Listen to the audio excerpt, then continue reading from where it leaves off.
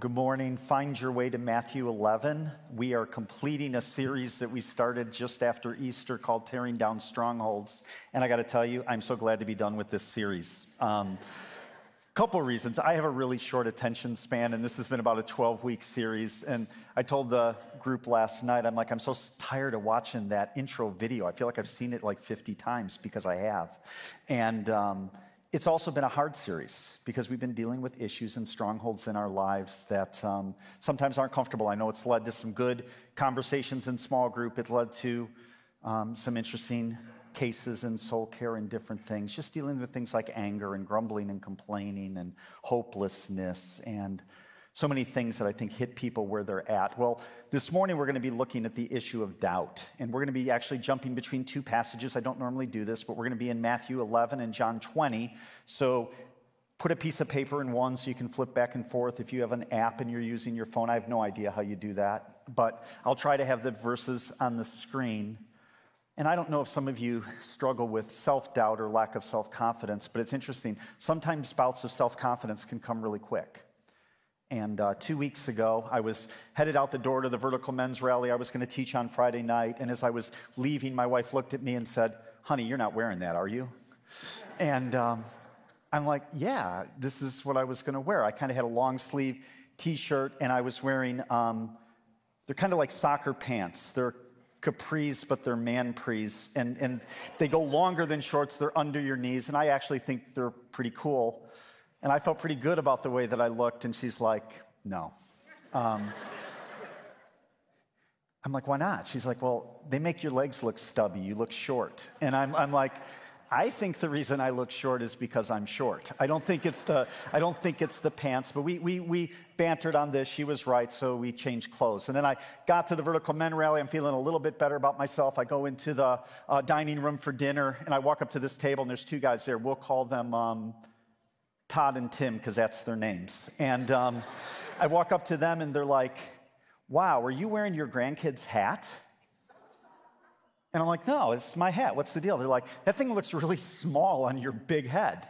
And now this is a trigger for me because I was born with an abnormally large head in proportion to the rest of my body.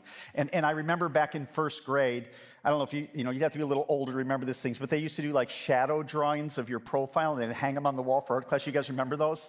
In my first grade class, true story, my head was the only one that took 2 pieces of construction paper. It was very easy to see me. So it's like now I'm like, oh my goodness. So I go to my car, I get rid of that hat, I find another hat, I get ready. And I know you're like, "Are you that emotionally frail?" Yes, I am. And so by the time I get on stage, I'm like, I've lost all confidence in the way that I look standing up here. Doubts are funny that way. You can be rolling along and then something happens and you lose your self-confidence. It can happen in business. Go through some rough markets, rough seasons, and all of a sudden, you've got really doubts that you have any idea that you know what you're doing. It can happen in ministry. It can happen, well, you see it a lot in sports. You see an athlete lose their confidence.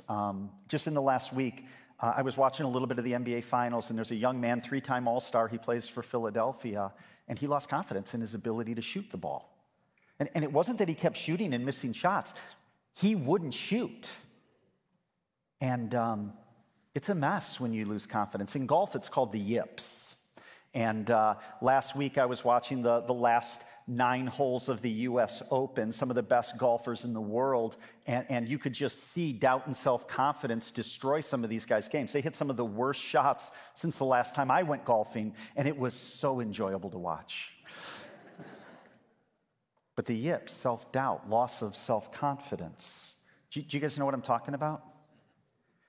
And what I want to talk to you about in this time, the time that we have this morning, is on this topic of doubt. But I'm not really concerned about self-doubt. I'm worried about God doubt. When we start to have serious questions about who God is there a God? Is God good? Does God keep his promises? Because I think these doubts impact us more than we think. The big idea is simply this: doubt is driving you somewhere. And as we finish this series, there's a part of me that I wish I would have preached this message as the first message in the series, because when I look at many of the other strongholds, at the root of some of those strongholds is this idea of doubt in God. And if we don't deal with our doubts, if we don't know how to process these seasons where we lose confidence or have doubts, if we don't handle them properly, what happens is those doubts actually form a foundation. They begin to strengthen the other strongholds that we are so desperate to tear down in our lives. So we're going to look at two passages this morning, one in Matthew, one in John, two accounts in the Gospels of men who went through seasons where they lost their confidence in God, when they had some serious doubts. I'm going to pick it up in Matthew 11, verse 2. It says this. Now when John, this is John the Baptist, this isn't the disciple John, this is John the Baptist. It says, now when John the Baptist heard in prison about the deeds of the Christ, he sent word by his disciples, and he said to him, are you the one who is to come, or shall we look for another? So John's in prison, he turns to his disciples, he says, get to Jesus, and ask him, are you really the one? Are you the Messiah? John's having some doubts. In John 20, verse 24, we read, just to get you up to speed on where we are in the story, Jesus has already gone to the cross, he's already resurrected, and he has appeared to his disciples. But in verse 24, we read this, now Thomas, one of the 12, called the twin, was not with them when Jesus came. So the other disciples saw him, Thomas was not there. Verse 25, so the other disciples told him, we have seen the Lord, but Thomas said to them, unless I see in his hands the mark of the nails, and place my finger into the mark of the nails, and place my hand into his side, I will never believe. So I just want you to consider what we're reading here. Two men having doubts about who Jesus is. One of them is asking, are you the promised Messiah?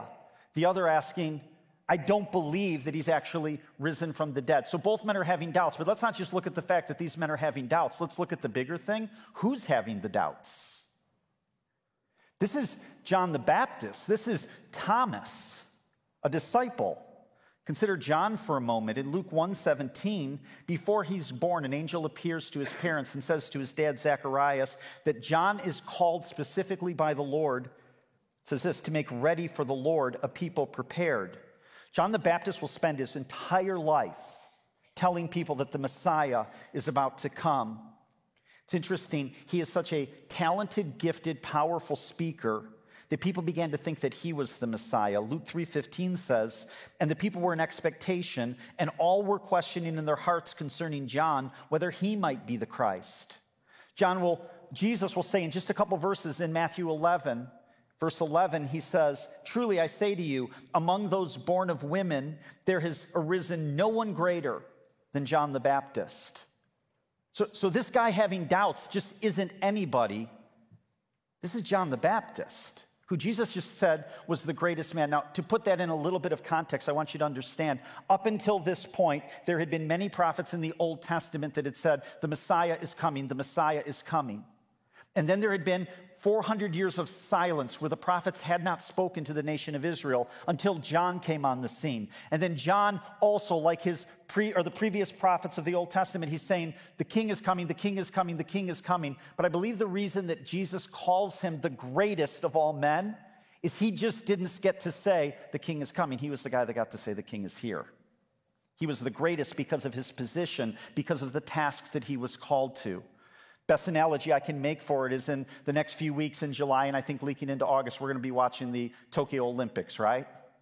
And what happens before the Olympics, I'm sure this is going on probably even now. It happened in our country when we hosted that torch. There's a huge ceremony, and often the Olympic torch is kind of run across the country in anticipation to the start of the games, and various people carry them, some athletes and local celebrities and whatever. But what happens when you get to the lighting of the torch? That's usually not just some random dude, right? So in the United States, I remember that one time, I think it was Muhammad Ali that had the honor of actually lighting this torch to signify the beginning of the Olympic Games. I would guess in Brazil, I think it was Pele. I don't know who it's going to be in Tokyo, but it's going to be a big dude, a famous dude, an important person. And what Jesus is saying, John is that guy. He's the one that is signifying the beginning that the kingdom of God is here. In John 1:29, when Jesus begins his ministry, the first thing he does is goes to the wilderness and is baptized by John the Baptist. And it says, as John saw Jesus approaching, he cries out, "Behold, the Lamb of God who takes away the sins of the world." John is there, Luke records, says Jesus, after he's baptized, a dove comes down and the Holy Spirit descends on Jesus, and he hears a voice from heaven, from God the Father, saying of Jesus, "You are my beloved Son, with whom I am well pleased." And John 1:32 tells us to all of this, John the Baptist bore witness. And John says, "And I have seen and have borne witness that this is the Son of God." The day that John the Baptist baptized Jesus was the beginning of Jesus' ministry, but it was also the end of John the Baptist's ministry, because from then on, he wasn't preaching that the kingdom was, or the Messiah was coming. It was he was here. And he was saying to the people who were following him, "No, go follow him, go follow him. He's the Messiah." This is who John was. But here in Matthew 11, the dude's in prison. And he's got some doubts. Thomas, he's one of the 12 disciples, 3 years, every day, living with Jesus. He has witnessed Jesus walk on water. He has seen Jesus heal leprosy. He has seen Jesus still the seas. He's seen Jesus restore sight to the blind. But now Jesus is gone. The other disciples, your crew, your closest friends, they come to you and say, "We've seen the risen Jesus, but you weren't there." And you've got some doubts. And Thomas is like, "Until I see it for myself, I'm not going to believe it." And it's interesting, the text is clear. We'll see this in John in a minute. It says this, for 8 days, they bickered about whether Jesus was risen or not. For 8 days, he holds his ground. "Until I see it, I'm not going to believe it." And I'm going to press into this in a minute, but can I just say this right now? I am so glad these 2 stories are in the Gospels. Because I just think that if these men, with what they saw and what they witnessed, that if they can go through a season of doubt, I would just suggest to you that God's not surprised when we have seasons of doubts ourselves. Would you agree? And I think where we get confused is when we go through a season where we're struggling, when we have doubts, we're like, are we doubting or is this unbelief? And which is it? And I think they're very different. And there's a Scottish theologian who draws a line between unbelief and doubt that I think is helpful. I'll put this up on the screen. It says this, Alistair McGrath, he said it this way, "Unbelief is the decision to live your life as if there's no God. It is the deliberate decision to reject Jesus and all that he stands for." He says doubt is something quite different.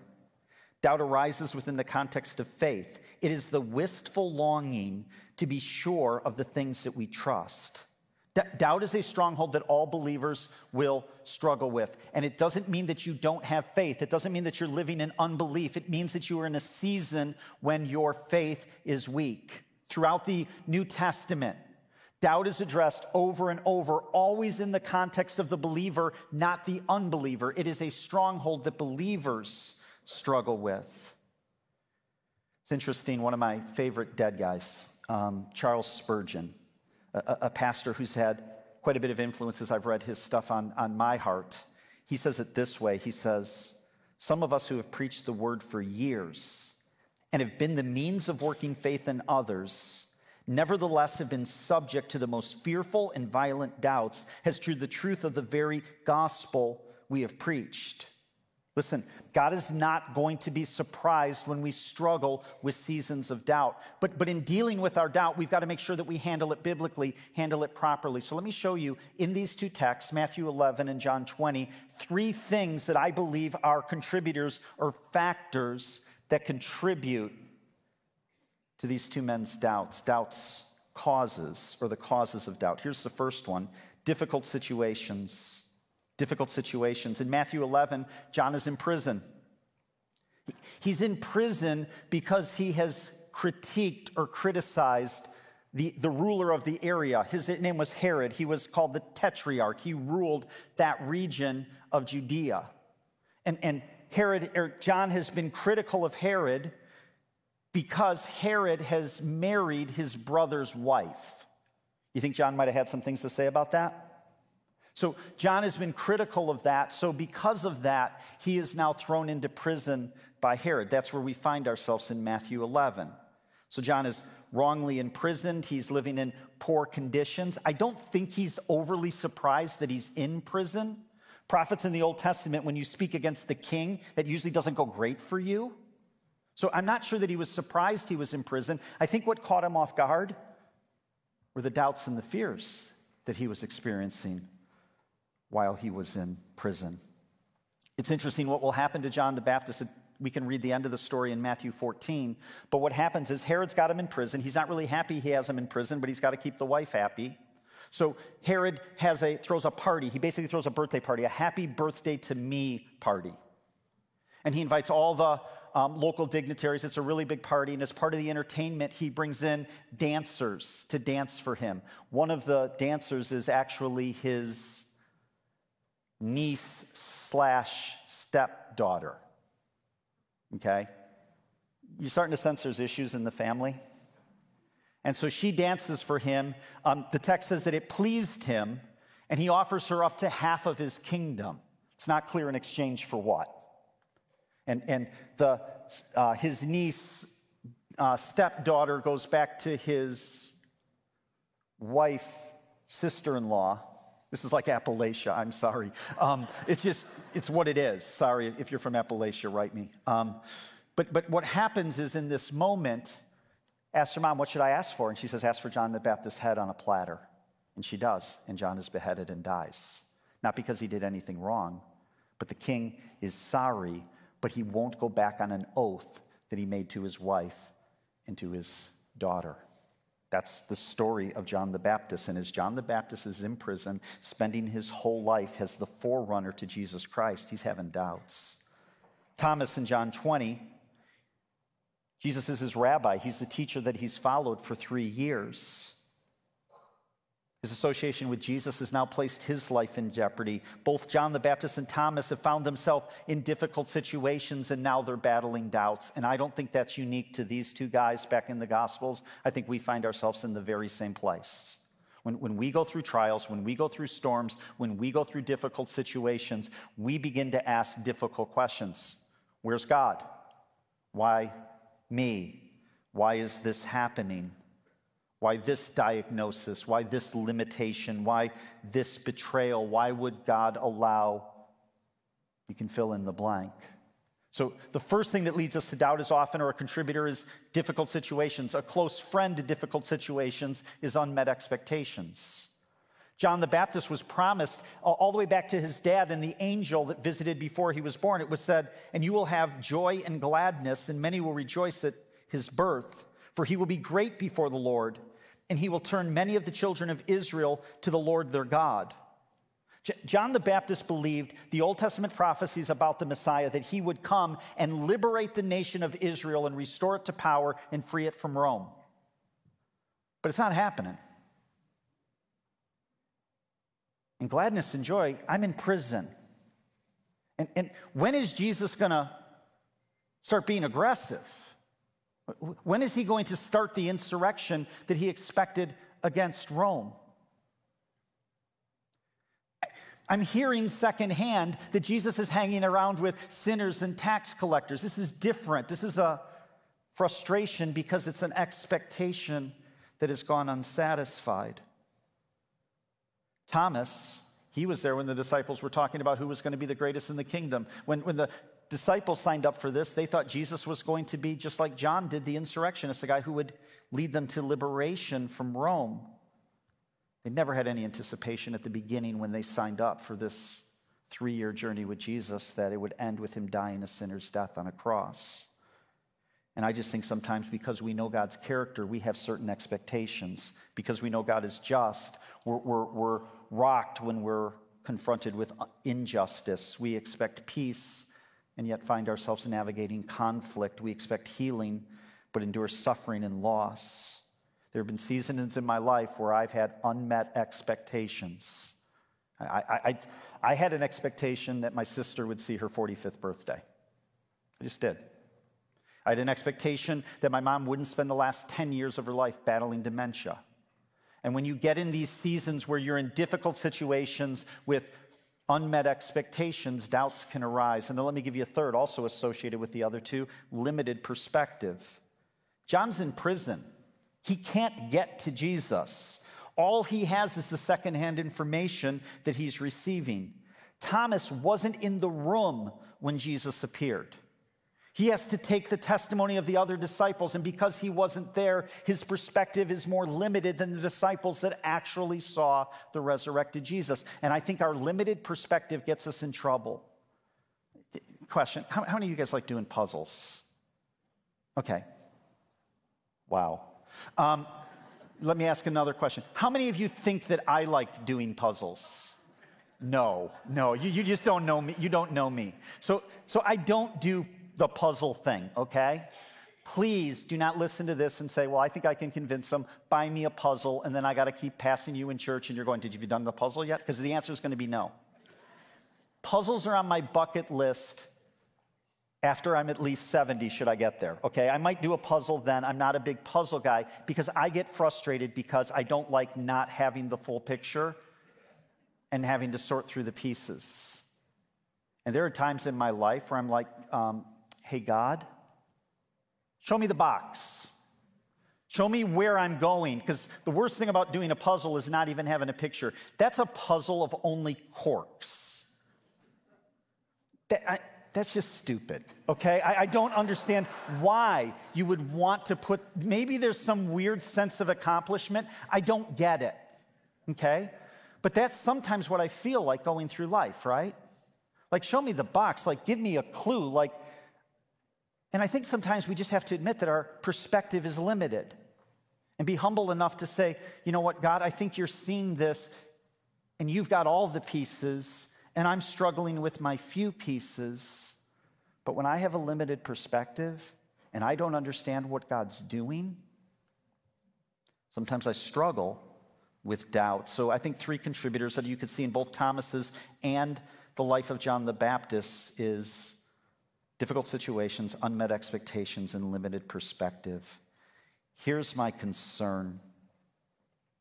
Martin Luther said it this way. We've got to be careful that because guys like John the Baptist and Thomas had doubts, and we struggle with doubt, it's one thing to acknowledge it, it's another thing to become comfortable with it. And the issue is when we become comfortable with our doubts, well, if those guys did, then it's okay for me to have it. The problem is doubts don't stay corralled. You can't contain them. They start to become things that leak into other strongholds. Again, the big idea, doubt is driving you somewhere. Martin Luther said it this way. He argued that this idea of being content with doubt, suspicion, and weak faith, hear this, he said, this is the highest form of contempt we can muster against God. Here I quote him, he says this, it is tragic to return distrust and suspicion to the God of steadfast love and truth. We slander him when we refuse to trust him. So we've looked at some of the contributors to doubt. I want to look for a minute at how doubt progresses and where it leads. Here's 4 things, doubt's destinations. The first one is this. We begin to doubt, where is God? Where is God? We doubt God's character. We begin to lose confidence in his promises. We begin to ask ourselves questions like, does God even hear us when we pray? We wonder if he loves us, if he's for our good. Not only is doubt's destination, where is God? It can also be, who is Jesus? We understand the stories, we understand the facts, but now there's a disconnect. Does his death on the cross, is that really connected to me? Does his blood really cover my sins because he died 2,000 years ago? Does that really mean that I can stand unashamed before God because I've trusted him for my Savior? And when we begin to have doubts about God and then we have doubts about Jesus, here's the next thing that happens. We start to wonder who we are. We have an identity crisis, and let me explain why that is. I think Scripture's clear on this. As followers of Jesus Christ, and we've preached this so many times, our identity is in Christ. If our doubts, if our lack of confidence in God begin to make us question our relationship or the realities of Jesus, it is only natural that if Our identity is in Christ. Now our identity is in jeopardy. It's interesting in Ephesians chapter 1, verse 3. I'm just going to put up some of the summary points on the board, but let me read it to you. It says this: "Blessed be the God and Father of our Lord Jesus Christ, who has blessed us in Christ." See, when we're in Christ, we understand that we're blessed. Well, I don't feel blessed. Well, let's get back to the core thing. Your sins have been forgiven. But when we have doubts about God, we don't see ourselves as blessed. Verse 4, he chose us in him before the foundation of the world. We lose sight of the fact that God loved us enough to choose us, to reveal himself to us so that we would repent, seek forgiveness, to be united to him. We begin to lose our identity. It says in verse 7, it's in him we have redemption through his blood. John the Baptist, are you the one? Like, are you the one that's going to free us, not just from Rome, but from our sin? Verse 11, in him we have an inheritance. Verse 12, in him we have a hope. Verse 13, in Christ also we were sealed by the Holy Spirit, that nobody can steal us from the grasp of God. So what happens is when we begin to have doubts about God, we begin to lose our identity, because all of the promises that apply to the followers, those that are in Christ, now become in question as well. Can you guys see that? And then the fourth place that this leads is this. It's a very, very short drive. It's a short trip from doubts about God, doubts about Jesus, loss of self-identity, to the fourth one: why bother? When we lose our identity in Christ, it is a short journey to why bother? God doesn't see, God doesn't hear, it doesn't matter. And our doubts are actually the root of many of our choices to yield to other strongholds. This is true scripturally. In Genesis 3, back to the story of Adam and Eve, we always go back here, but in the story of Adam and Eve, the serpent appears to Eve, and the first thing she does is she said, "Did God say?" It's a seed of doubt planted in the mind of Eve, which leads to a series of poor choices that will eventually lead to rebellion.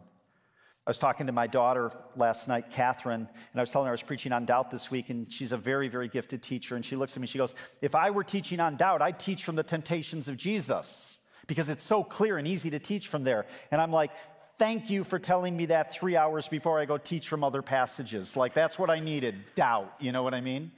But what she pointed out to me was this. She goes, in the temptations of Jesus, when Jesus is tempted in the wilderness by Satan, he comes to Jesus, and here's the first thing that he says in the first two temptations: "If you are the Son of God." If you are the Son of God. Doubt. Planting seeds of doubt. That's the source. It's his first go-to in his temptations. And when we have these doubts and we lose our identity, it's very, very quickly that our doubt now blossoms into sin. That's Satan's tactic. He's good at it. So we've talked about its causes. We've talked about where it leads. Here's a couple things just as remedies that I want you to see from the text. Here's the first one, and this is so important. When you're struggling with doubt, don't withdraw. Don't withdraw. John the Baptist, he's in prison. Already looked at these, but in verse 2, he was in prison. It says this: he sent word by his disciples, and they went to Jesus and asked this question: "Are you the one who is to come, or shall we look for another?" John does his best to get to Jesus. He can't go. He sends his friends. He's like, get to Jesus. Ask him the hard questions. I've got to know. I've got to deal. I've got to have a remedy for my doubts. And the remedy to doubting, the remedy for lack of confidence in God, is don't withdraw. Get to Jesus. Thomas, in John 20, verse 26, we read this: 8 days later, his disciples were inside again, and Thomas was with them. And although the doors were locked, Jesus came and stood among them and said, "Peace be with you." In this case, Thomas doesn't get to Jesus. In the midst of his doubt, Jesus comes to Thomas. What a beautiful picture. Jesus isn't put off by our doubts, but Thomas didn't withdraw. When Jesus comes 8 days later to Thomas, did you notice who Thomas is with? He's with the other disciples. He stayed in community with believers even though he had his doubts. He was transparent. He told the other disciples, "Guys, I'm struggling with doubt." And please don't miss this either. He was transparent with his doubts, and the other disciples didn't push him away. They didn't push him away. So this area of doubt, when we struggle with these things, think we need as a family here, the followers of Jesus Christ in community, in a church, we need to recognize that there are going to be times when our faith is weak and we're going to struggle with doubts. If you're doubting, don't withdraw. If you're dealing with somebody who's doubting, it's a time to be patient. Get them to Jesus. Help them see Jesus. 8 days, Thomas hung out with the other disciples. Like, what do you think that was like? Think that was comfortable? They're like, dude, we saw him. He did exactly what he said he was going to do. Thomas, nope, not going to believe it till I see it. Peter, like, bro, you are going to look so stupid when Jesus shows up. You know what we're going to do? We're going to start calling you Doubting Thomas. Let's see if that thing sticks, okay? Don't break from community. Don't withdraw. Here's something else. Remember. And I'm going to give you 3 things to remember when you're struggling with doubts. Remember the proofs. Remember the proofs. John the Baptist in 11:4 of Matthew, it says this, and Jesus answered them, go and tell John. So John's come and said, hey, are you the Messiah? Are you really him? And Jesus answered and said, go and tell John what you see and what you hear and see. The blind receive their sight and the lame walk, lepers are cleansed and the deaf hear, and the dead are raised up and the poor have good news preached to them. So Jesus responds to the disciples. He goes, hey, listen, if you want to build John the Baptist's faith, if you want to conquer his doubts, give him this report. And as the disciples of John go back and they repeat the words that Jesus gave to them to tell John the Baptist, I've got to believe that there were some things that triggered in John the Baptist's mind, maybe the prophecies of the prophet Isaiah. In Isaiah 35, it says this, speaking of the Messiah, then the eyes of the blind shall be opened and the ears of the deaf unstopped. For then shall the lame man leap like a deer and the tongue of the mute sing for joy. In Isaiah 61:1, Isaiah prophesies of the Messiah, the Spirit of the Lord is upon me because the Lord has anointed me to bring good news to the poor. So what happens is Jesus directs the disciples of John in order to encourage John the Baptist in a season of doubt. He says, remind him of what I'm doing. Remind him what the word said about the Messiah. Said that he would heal, specifically that he would restore sight to the blind. Nobody else does that but Messiah. Did you guys know that? In the Old Testament, neither the prophets or the patriarchs were able to heal blindness. In the New Testament, Jesus' disciples do not heal blindness. That one belongs only to Messiah. And go, hey, remind him of this. Point him back to the prophecies. Point him back to God's word. Get his confidence restored by looking at the proofs. To Thomas, verse 27 of John 20, Jesus said to Thomas, put your finger here and see my hands, and put out your hand and place it in my side. Do not disbelieve, but believe. And Thomas answered him, my Lord and my God. You have doubts? Your faith is weak? Get to Jesus. Remember his promises. Remember what he's accomplished on your behalf. There have been seasons of doubt in my life, and one of the things that my wife and I have committed to in those seasons is the acknowledgement that we just don't have all the pieces, and we don't always understand what's going on. But in those seasons, often we will talk about this. We even tease about it now. It's like we've prayed a lot of dumb guy prayers through the years. Like, God, I'm not smart enough to figure this out. You need to show up in a way to make yourself real so that I can have confidence that my next steps are where you're directing me to be. Did you guys pray dumb guy prayers? Asking for those things? Was hanging out with a friend over the last couple of weeks, and as we were getting ready to go into Vertical Men, he was sharing with me that he has some real doubts. He's new in his faith. It's a new season in his walk. It's really fun to hang out with this guy. And so I'm working with him. I'm giving him some stuff to read. We're kind of having an apologetics thing, like, is the Bible really real, and how did it get here, and those type of talks. And a week goes by. I talk to him after the Vertical Men's thing, and he looks at me and he goes, we don't have to talk about that stuff anymore. I believe there's a God. There's been a string of events and circumstances in my life through the Vertical Men's Retreat into the following week that I no longer doubt that God exists and he's trying to get my attention. All the time. And if you're having doubts, look to the proofs. Look at what Jesus has done in the past. Look at the historical record. But get to Jesus. Don't withdraw. Remember, he's exactly who he said that he was going to be. Here's the second thing. Don't lose your identity. To John the Baptist, he tells the guys, hey, report back to John on the things that I am doing. And then in Matthew 11:6, he says this, and blessed is the one who's not offended by me. I love that phrase. Those words, not offended by me, they actually would translate better. Don't get tripped up by me. In essence, he's telling John the Baptist, don't let your current circumstances and your limited perspective trip you up and cause you to doubt. Matthew 11:11. Truly I say to you, among those born of women, there has arisen no one greater than John the Baptist. But listen to the next phrase. Yet the one who is least in the kingdom of heaven is greater than he. I already talked to you about the fact that John the Baptist is the greatest because of his position amongst the prophets, okay? But you need to understand, up until this point, John the Baptist is heralding a kingdom that is to come.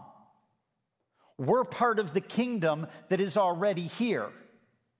And we have insight and information. Oh, and by the way, the Holy Spirit that John the Baptist didn't have. So we sit here 2,000 years later and we're like, I can't believe John the Baptist, after hearing God's voice from heaven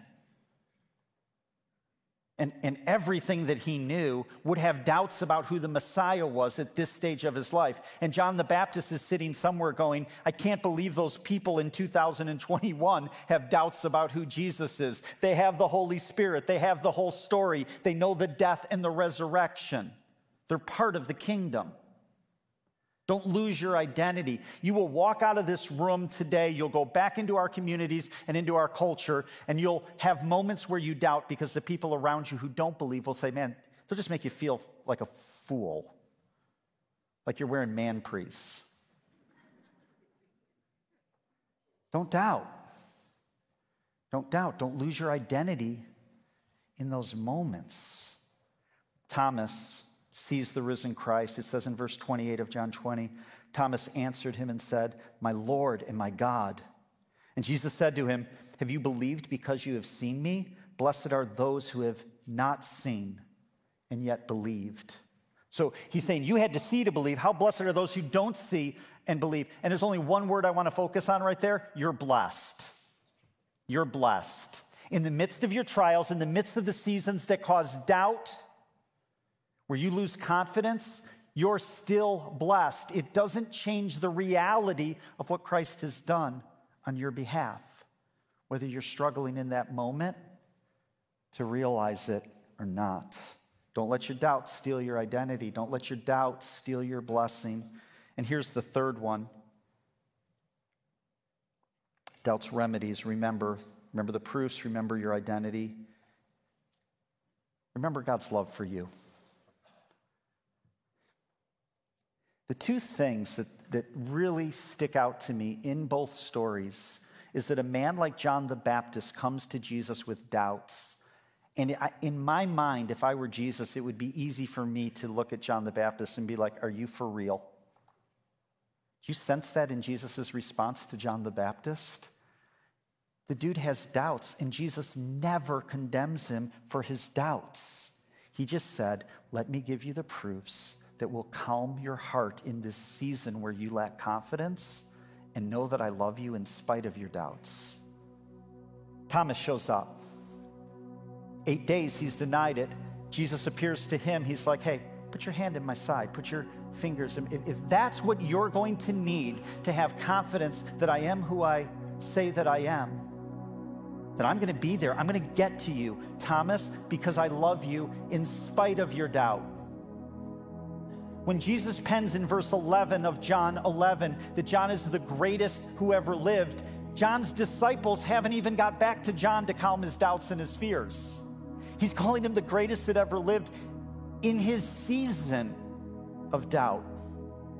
And I'm impressed in both of these stories that even when we struggle with doubt,